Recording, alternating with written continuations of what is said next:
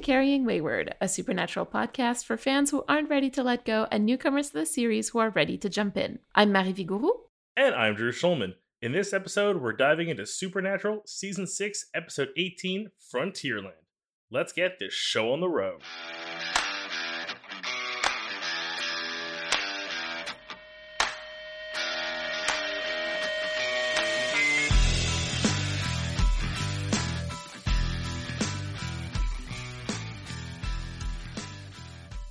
Drew, this is the last episode where I'm recording from my mom's house. So as of next week, we're going to get my usual sound back. Editing-wise, it has not been an issue for me. I've been able to work with it. So again, I think that just goes to show your professionalism and my editing skills. Amazing. I think I'm just really excited to be back at my workstation. Kind of like how Dean was super excited to be back in the Old West. Segues. How about you give us a recap? Count me down. 3, 2, 1, go. They apparently figure out after months of research in then breaking into Samuel's secret lab, we have a opening scene that is Dean in the Old West in a shootout, and it kind of ends like, oh, what's going to happen? And then we get like a cool parody intro, which I will talk about later. We find Samuel's secret library where he's built all this information, including what Dean finds and kind of hoards to himself like a collector's item, which, I mean, I understand completely because I do the same thing. Samuel Colt's journal that describes him shooting a phoenix. So they're like, that means phoenixes are real. And clearly we'll just use time travel because that's the only move they have. And they go back in time to the Old West where Dean kind of gets, not the happiest time for him. They track down the Phoenix, who of course is just a human being as usual, as we've learned. While this is happening, Cass is betrayed by Rachel. Oh yeah, Rachel's in this episode. Oh yeah, Rachel's a thing. Or was a thing, because she's immediately murdered as soon as she betrays Cass, because obviously Cass is the best, but Cass gets injured and needs to carefully use Bobby's soul and not blow him up to be able to actually pull the brothers back. And oh no, you pulled them out a second too soon. But oh wait, Samuel Colt just sent them the ashes thousands of, 100-something years in the future. Time. That's about it. It's a lot though. I realized, I was like, oh my god, when does this end? When do I run out of things to say? We're getting a lot of lore. We're getting a lot of gags. Gags and lore is pretty much what this episode is all about. We were talking about new merch ideas. Gags and lore. That's the shirt. Gags and lore. Oh my god. What did you think overall of the episode? I liked it. I genuinely liked it. I feel like it rode the line between like funny and informational well. I feel like we got a really good amount of development out of Dean more than Sam, but Sam still got some while interacting with Samuel. Again, the reuse of names here. Do we know if Samuel Campbell is named after Samuel Colt? That'd be a weird coincidence otherwise. All is fair in love and war, like. Genuinely, I enjoyed it. I really had no major issues with the episode. All right. Well, then let's have a look at the long game because we do have a few things to look at. So the road so far is actually from the end of season 2 in All Hell Breaks Loose. And I went back to my notes for that episode, and part of the long game read, and I quote, "First time we hear more of Samuel Colt, !" And then right below that says, "The Colt is back," which is really funny because like same. I mean, that's the point of the road so far. It's to go back and remind us of things that might be a little bit behind us. So it would make sense that the episode that they were referencing, if we go back to, we bring up the points that are worth remembering. We're introduced to the Campbell family library, and let me reassure you, Drew, that we never ever hear about it ever again. You know what? I feel like that's kind of the curse with any kind of show like this. Like, this isn't a supernatural problem per se.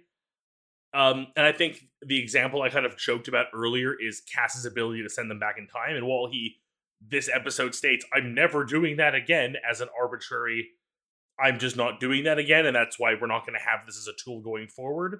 Because I feel like giving the brothers the ability to go back to a previous time based on something they found in a diary or journal just gives them way too much power. And the fact they've only thought to abuse it now, and then that they needed a way to be like, and that was the last time ever, from what I gathered. It's disappointing, I find, that we never hear about this again. Because, again, it could have been like a really cool piece of family lore because Campbell and Winchester, like, I mean, they do come from both families. And anyway, but I will say that and here I'm really thinking about the people who have watched the Winchesters, that maybe one or two books in this library could maybe be from the clubhouse. We are told that Phoenix Ash can kill Eve. Is it kill or hurt? I feel like it only said hurt her. I mean, if it can burn her and you can like smother it on her enough, I suppose you could kill her, right? Like, especially in Supernatural, there's a very big difference between this will have an effect on them versus this will outright be the way to kill them. Which just makes me feel like this is going to be another one of those, let's confront Lucifer. Oh no, we didn't work. Back to square one. I guess we will just have to see. I feel like that should be a catchphrase at this point, but continue. I mean, I know, but I guess you will have to see. There you go. Direct order. Looks like Samuel had managed to find Samuel Colt's journal, which contained an entry about killing a phoenix with, like, his special gun that he had created, right?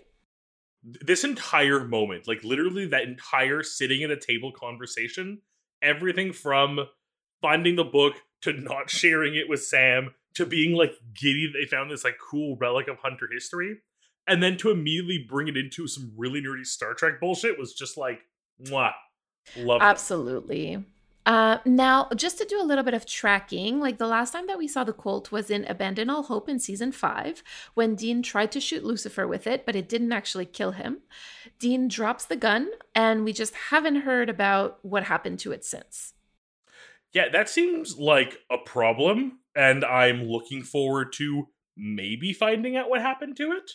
Maybe.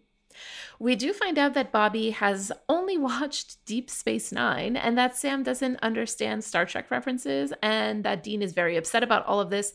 I personally don't understand much of that, but I will let my Trekkie friends tell me what this all means. If they were all watching Star Trek, they would all know it from each other. So the fact that Dean references it, Bobby's like, I watched but not the same series as you, makes me feel like they've kept it secret for a long time. And then Sam's just a Star Wars nerd, clearly. Maybe Dean watched it when he was when Sam was in Stanford, and that's why Sam doesn't know about it. Sam says that Dean has a cowboy fetish. Very specific, not just the word fetish was very, very well chosen. Very judiciously used, I believe. The set that's used in this episode is also the same set that was used in All Hell Breaks Loose Part 1 when Sam and the Special Children are gathered together for their own version of the Hunger Games. Yeah, there's a really weird thing. I think it's the opening, cold open where they're in the Old West having the shootout, which obviously is how the episode basically ends. And that was the first thought I had. I was like, isn't this the town? Like, I assume they were going to make that connection at some point that it's the same town and it's relevant. And I was just, okay, no. Set dressing, man. It is what it is. Dean introduces himself as Marshal Clint Eastwood and then introduces Sam as Walker, Texas Ranger. Yeah, which is kind of funny considering that Jared was going to go on to star as Walker in the reboot of Walker, Texas Ranger. I just want to highlight again that just like in Free to Be You and Me, Dean heard a sex worker scream and was the first one to run toward her. That Dean, he's a hero and he knows it. Rachel tells Cass that she knows his dirty little secret and that this isn't the way to defeat Raphael.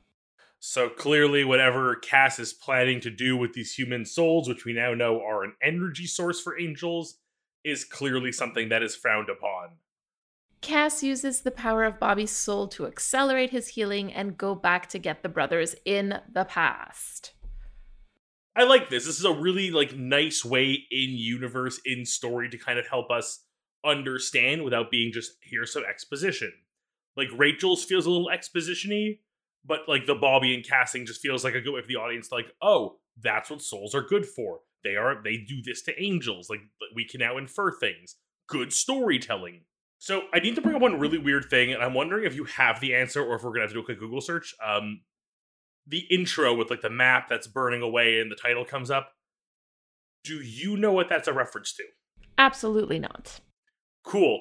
It's one of those moments where I know it's a reference to something, not because I know the source material, but because there is an episode of The Simpsons where a character from an Old West show shows up and they recreate that intro for him on stage where they literally burn a map and he steps through and they have to come out and like put out the fire. Okay. And I can't remember what show this character was supposed to be from, but I know that's the intro to that show, and it's an Old West Cowboys and Indian old school spaghetti western TV show. Bonanza, that's the name of the show. Thank you, Google. All right, well, let's go have a look at our theme for this week. So this week, we will be talking about reality, which, surprise, surprise, also has Latin roots. It originally means relating to things, real, actual. And if we're going to look at like the word real, it's really about like tangible things, like concrete things, like belonging to the thing itself, property, goods, etc.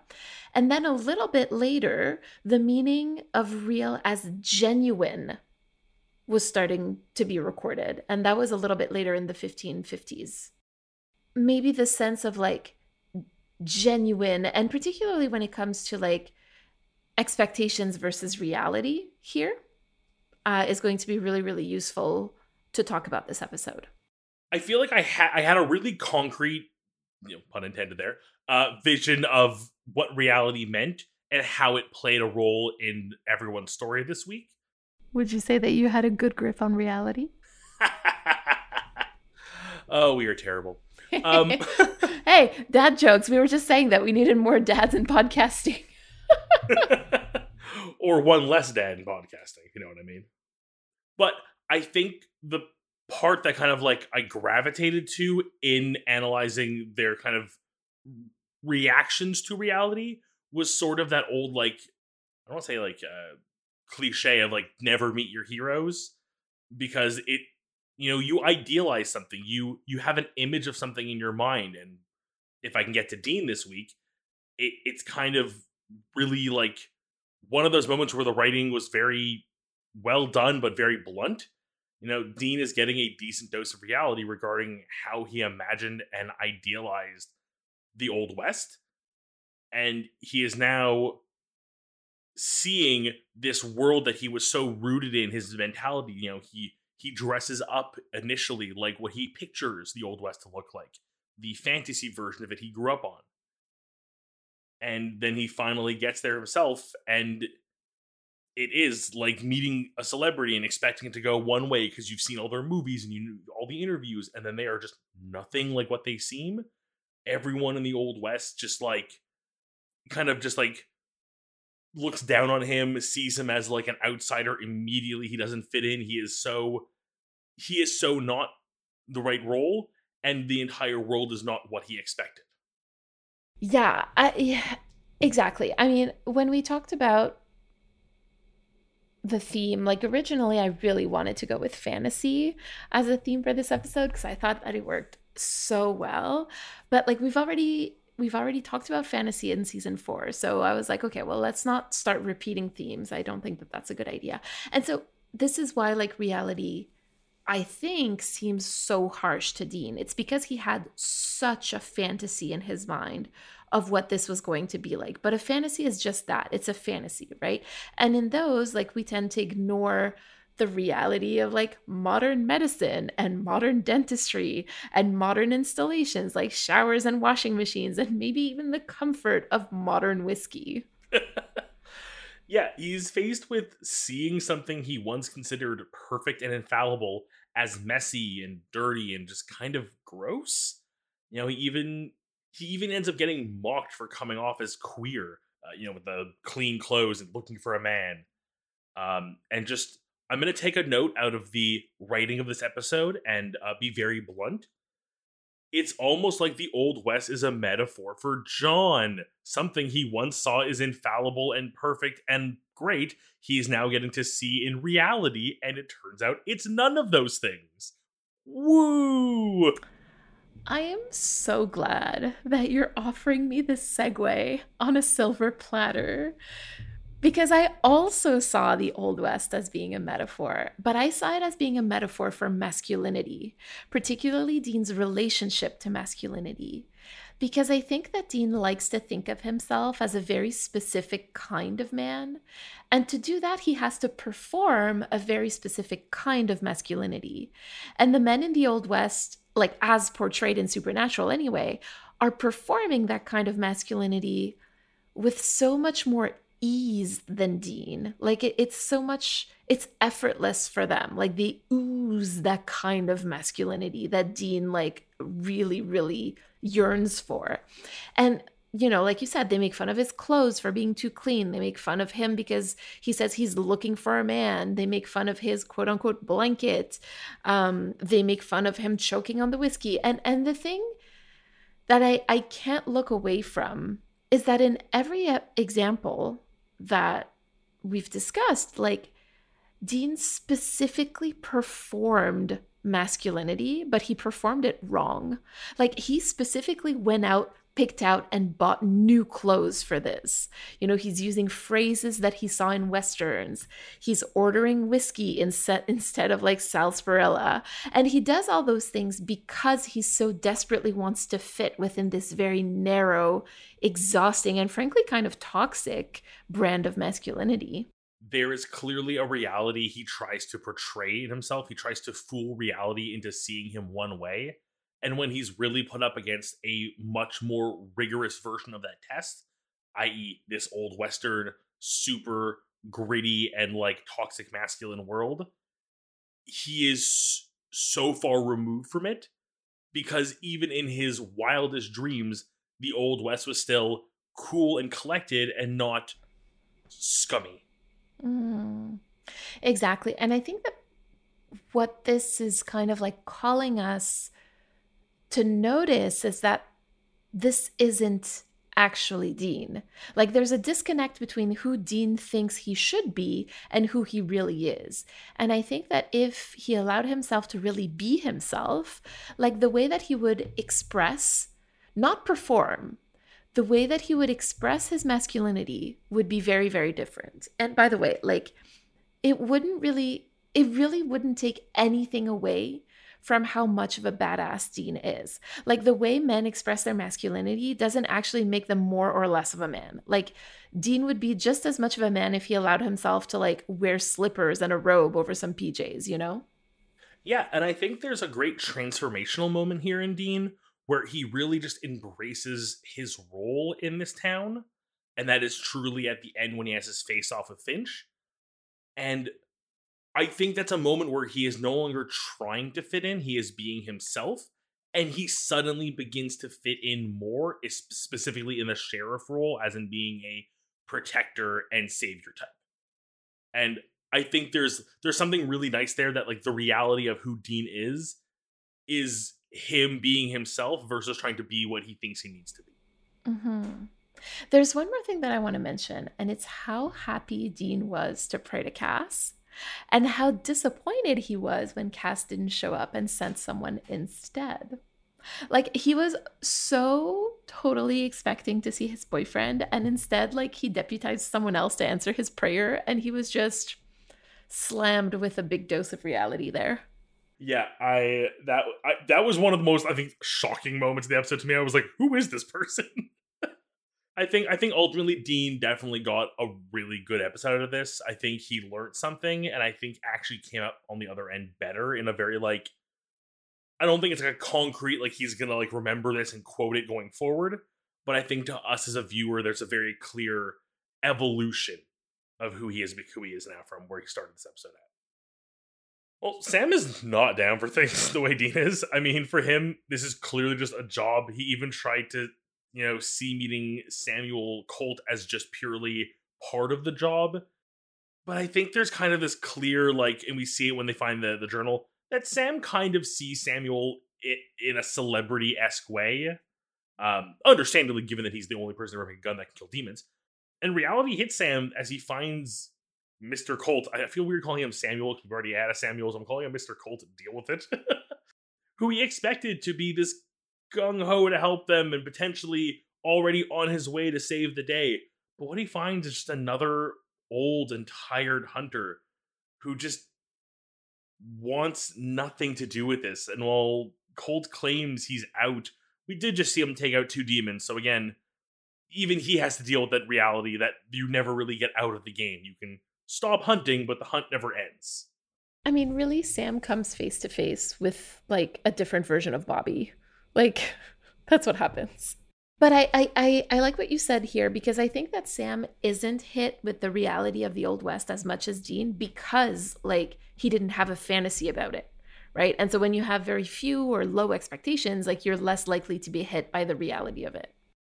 Yeah, I think there's also a level too where like because he didn't idolize it the way Dean did, he only ever knew it from more of a historically accurate point of view versus the fantastical film version of it. Like, he went in kind of expecting what he got. You know, for Sam, the reality of this adventure is that he knows it's just a job, and even then, the expectations we've set without meaning to, such as Colt being some kind of hero, can lead to disappointment. It's not like he went in expecting a hero, but he went in with, like, a base level expectation, like, not idolizing him, and was still disappointed. Where Dean was let down by his ideal time in the Old West, Sam is let down by someone he had expected to be great without idolizing them.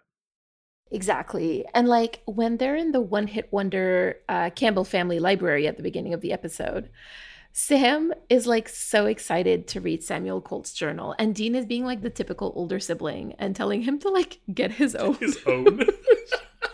Oh my God. So good. That to me is one of those most adorable little moments. It's like so relatable. Can you tell I'm excited to go see my sister? So anyway, I completely agree that Sam was kind of idolizing Samuel Colt. And then when he was faced with the reality of who he was disappointed.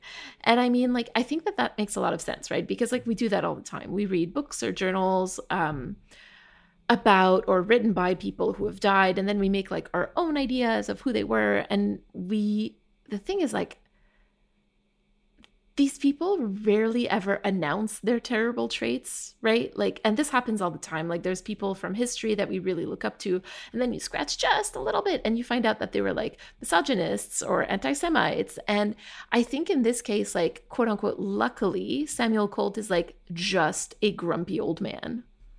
Yeah, I feel like while I was writing this whole section talking about Samuel Colt, I wanted to compare him to characters like, weirdly enough, my first instinct was Steve Jobs, who is like praised for all these amazing things, but like when you really get down to the brass tacks, he was not a good person. Yeah, I know, he really wasn't. Dick.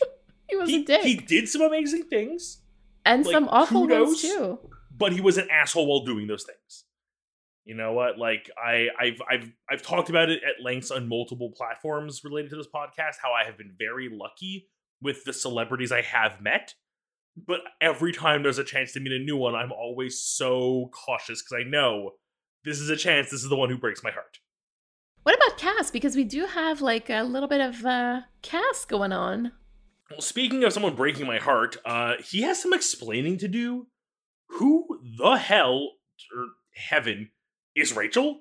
And while I kind of want to learn more about her and her connection to all of this, it seems I'm going to be out of luck as she doesn't even get 2 full scenes. But they do speak well, no, she's to the a woman. reality.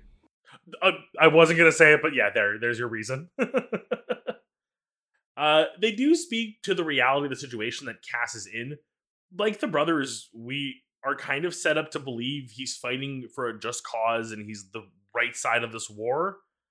But we don't really know anything about it. Like, I mean, I'm not going to sit here and assume they're setting him up to be a villain or the bad guy in some way. But, like, we don't really get to see what's going on. And clearly he's doing something that not everyone, even on his side, is on board with. Like, the way he kind of says to Bobby that he had to kill Rachel because she betrayed him, it makes it sound like she had switched sides versus just questioning his decisions and maybe thinking he wasn't the right leader anymore. Yeah, so the reality of what he's up to is something they will, and I'm sure, have to deal with eventually. Okay, so here's the thing. Like, what do you think is going on? Like, what do you think his dirty little secret is? I assume there is some ability that he can use to defeat Raphael that requires using human souls in a sense that will actually use up the soul, unlike just Bobby's where he used it for power. He'd actually have to do the big boom part of it. And essentially it's I could sacrifice a bunch of human souls and win this war, and that might be the only way. And it's very much the Sam drinking the demon blood going, I know this is wrong, but I'm doing it to save the world. And that clearly worked the first time, so I'm sure Cass is perfectly fine killing a bunch of humans for their souls so he can do the same thing. It would be really interesting if that was the storyline for Cass, which would mirror Sam's from season 4. Because from a storytelling perspective, it would be a great way to put Sam in Dean's shoes, where he's basically watching it happen and going like, and then eventually obviously making the connection and being like, no, you know how wrong this is. You tried to stop me from doing it. Don't be me. So, okay, hold on. So in a case like this, like, what do you think would happen?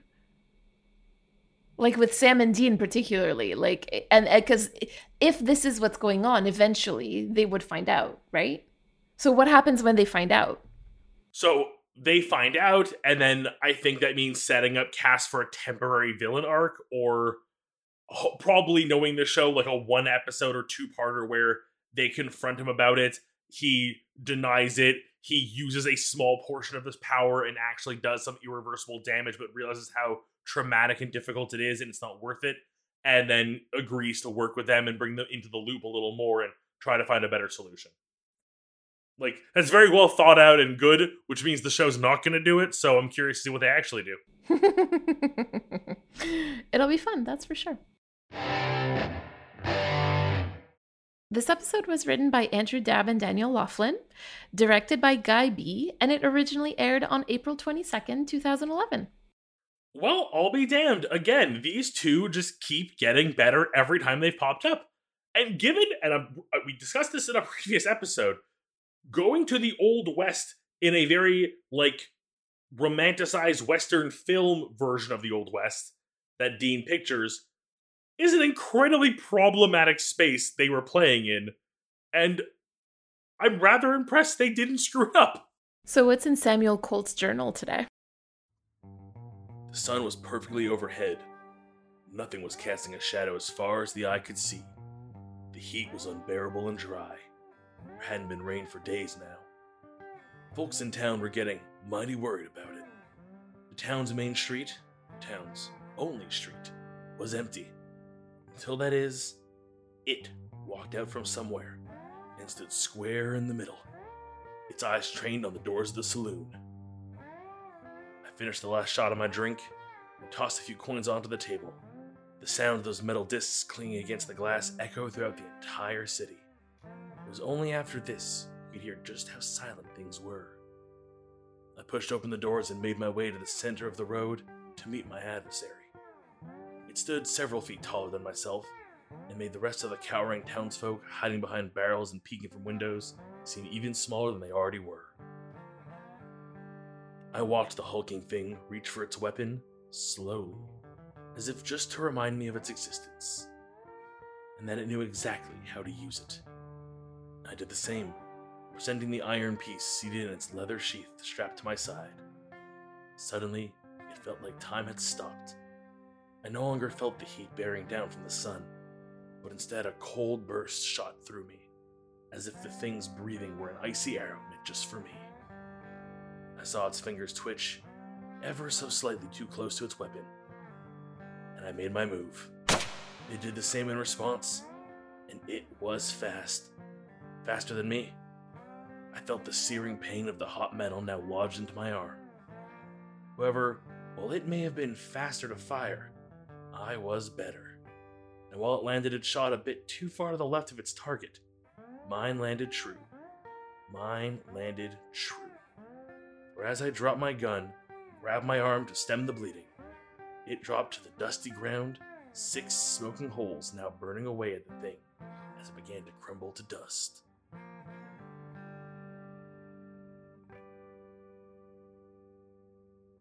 Oh boy, oh boy, oh boy. I love it.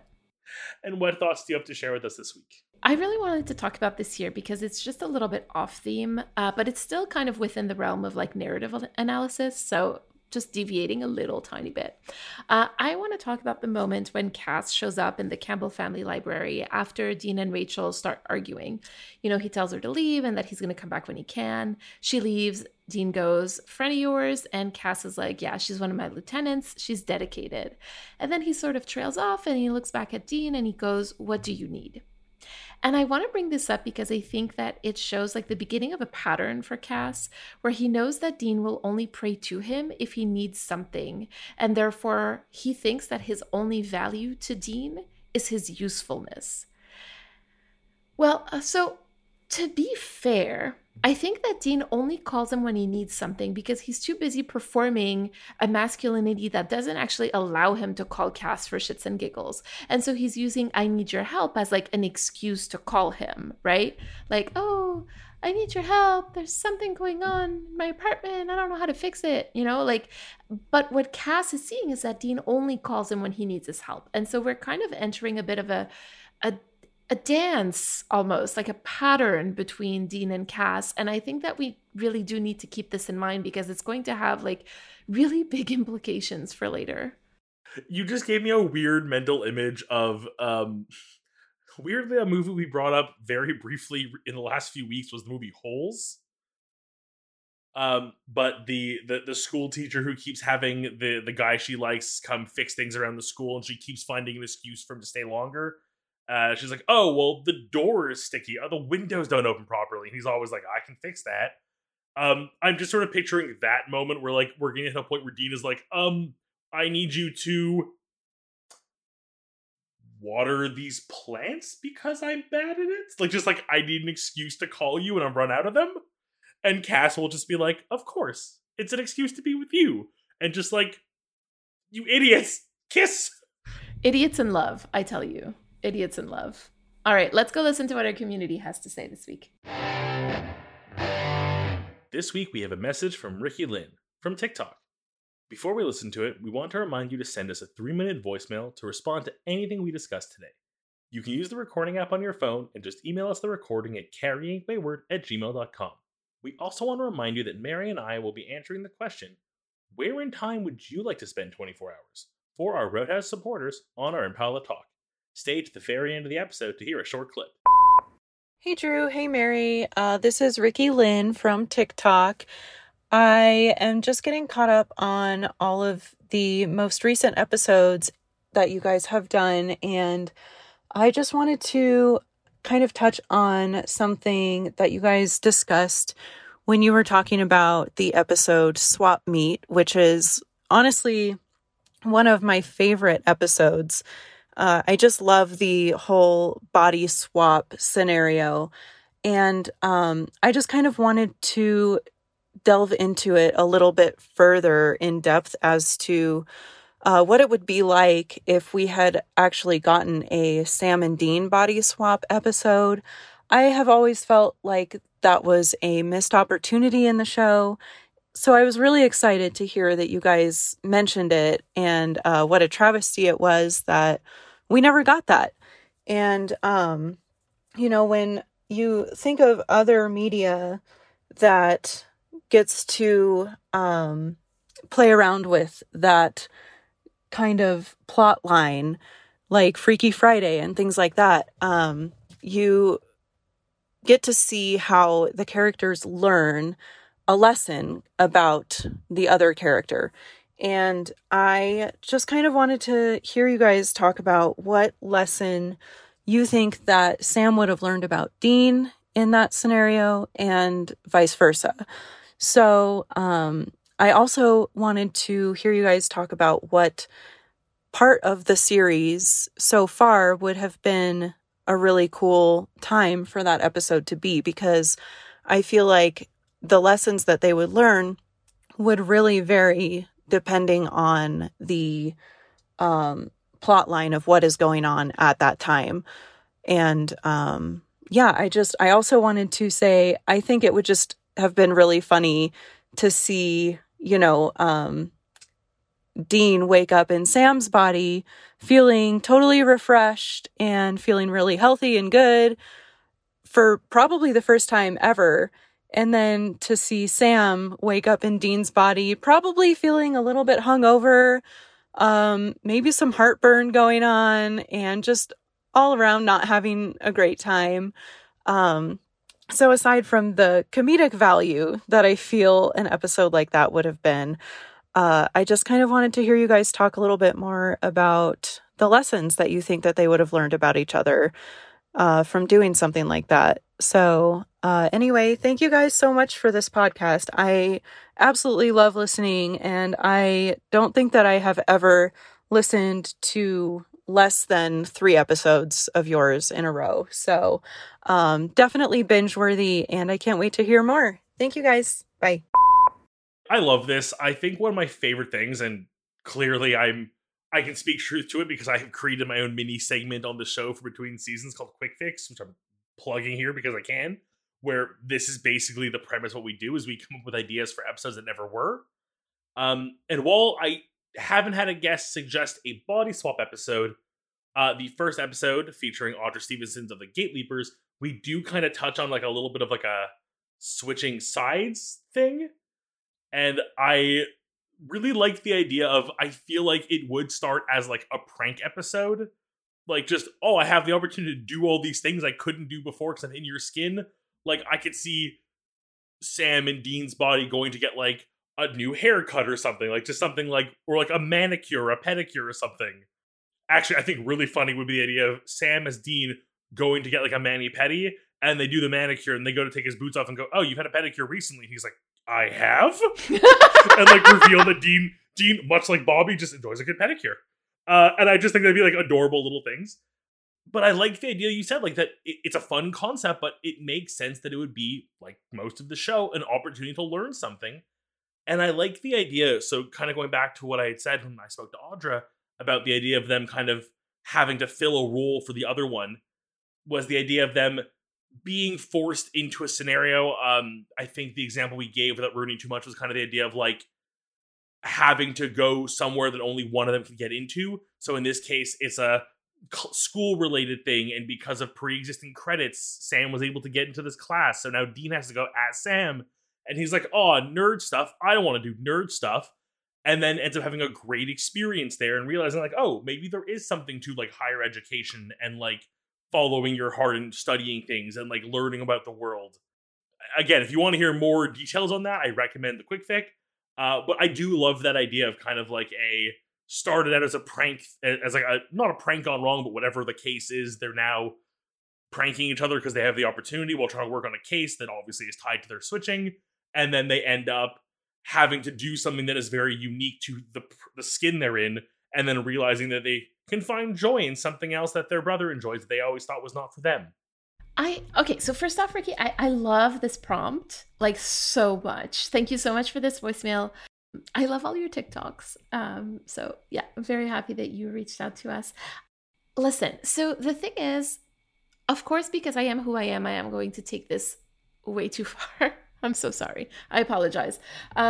So the thing that's really interesting about like the body swaps is what happens to the social relationships, like the social aspects of it afterwards. So like what happens when people that you know treat you as somebody else, and then you're kind of seeing like the responsibilities, like the social, like what it means to be this person like out in the world, right? But Sam and Dean like don't really have like social connections other than like Bobby and Cass, right? And Bobby would be like the first person that they would call telling them like, Bobby, we need help. And so Bobby would know immediately. And then I think maybe that it could be kind of interesting to see how Cass would react to such a body swap, and how the brothers would react to this. And Sam in Dean's body being like, Cass, why are you looking at me like that? I actually want to take it a step further and say they call Bobby, and then they're like, Bobby, something crazy happened. He goes, you switched bodies? And he go, yeah, how do you know? And he's like, yeah, because I'm standing here looking at myself, trying to figure out why his wings aren't there.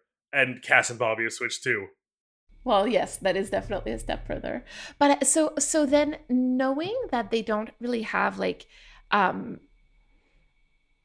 social network the way that like other characters who have been in that position before have, then what lesson could they learn? It would have to do with like their bodies, right? Their embodiment of the other.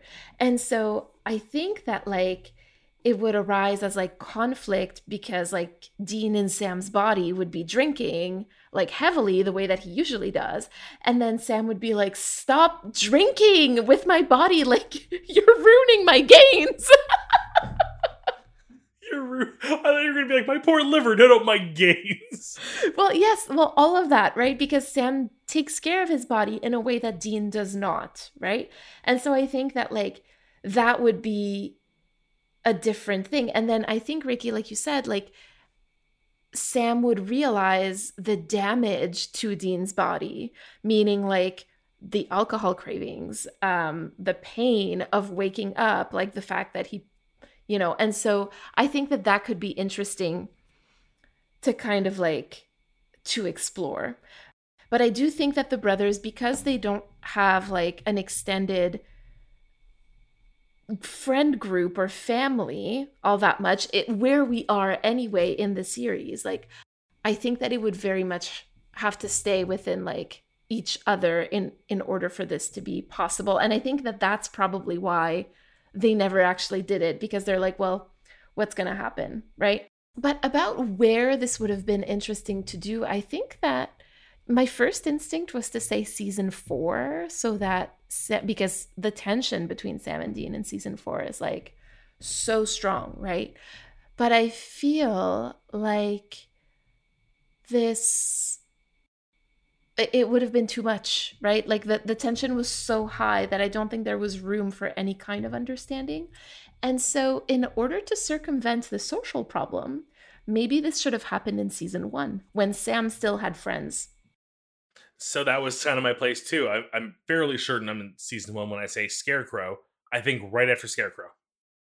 They just had a separation. They were back together. They were still like, okay, we got to try to make this work now. Here's an opportunity for them to literally walk a mile in the other one's shoes, get to know each other a little better after being estranged for how many years. Yeah, I fully agree. I think that where we are now anyway, I think that there's very good possibilities for that in later seasons that I think would have been even more interesting because they do begin to have a social circle that's more important then too.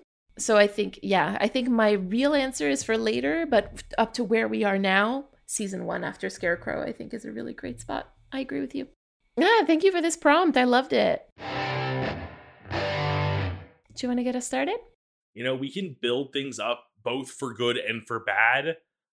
You can set expectations. I have recently done this, and I literally today at work got called out for my mood being a little less cheerful than usual, and I realized it's clearly tied to the fact that I had expectations of one thing and they were not met, but it was purely me setting my own expectations. So while I think there is a fine line between hyping yourself up within reason for things, there's also overextending and going too far, both negative and positive. So it's just, again, to remind myself that I need to be a little more realistic sometimes. Ooh, that's a tough one. Thanks for sharing. It is, and thank you. And what thoughts and reflections would you have for us this week?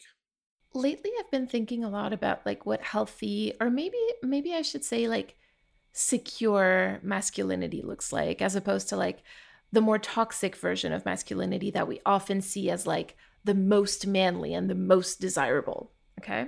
And I think that this episode is a really good starting point for thinking about that, especially if we're looking at Dean's story arc. And I feel called to think about the difference between expressing masculinity and performing it. Thank you for bringing this up. Very simply.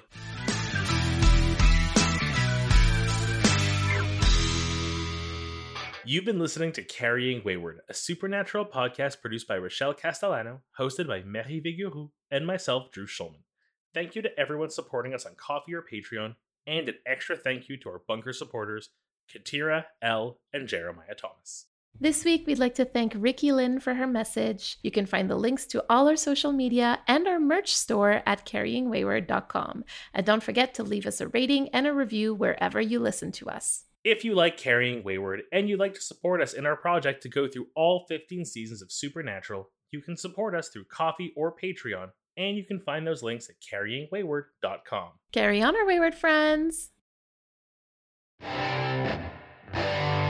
Yeah, I think that's kind of like the reality of every like time in history, right? Like anything that I'm thinking of, I'm like, yeah, but think about that. Like, for example, I'm like, oh, it would be so cool to like go back to like the 1910s, and then I'm like, but they didn't have plumbing. Like But that's also, I think, the magic of the 24-hour rule. Like, I could hold it for 24 hours if I really had to, or at least prepare a little bit before you go. That like you like it kind of breaks away. Like another one I had thought of was like those weird kind of mystery moments in history. Um, uh, the one that comes to mind because it's brought up recently was the case of DB Cooper. I don't know if you know DB Cooper. You know what? People might not know the brief version. Google it. But the brief version is mystery man hijacked a plane, got some money, got off the plane. No one's ever seen him again. No one knows what happened to him. I would love to be like somewhere on the sidelines seeing this happen to figure out like, now I know, or at least have an idea.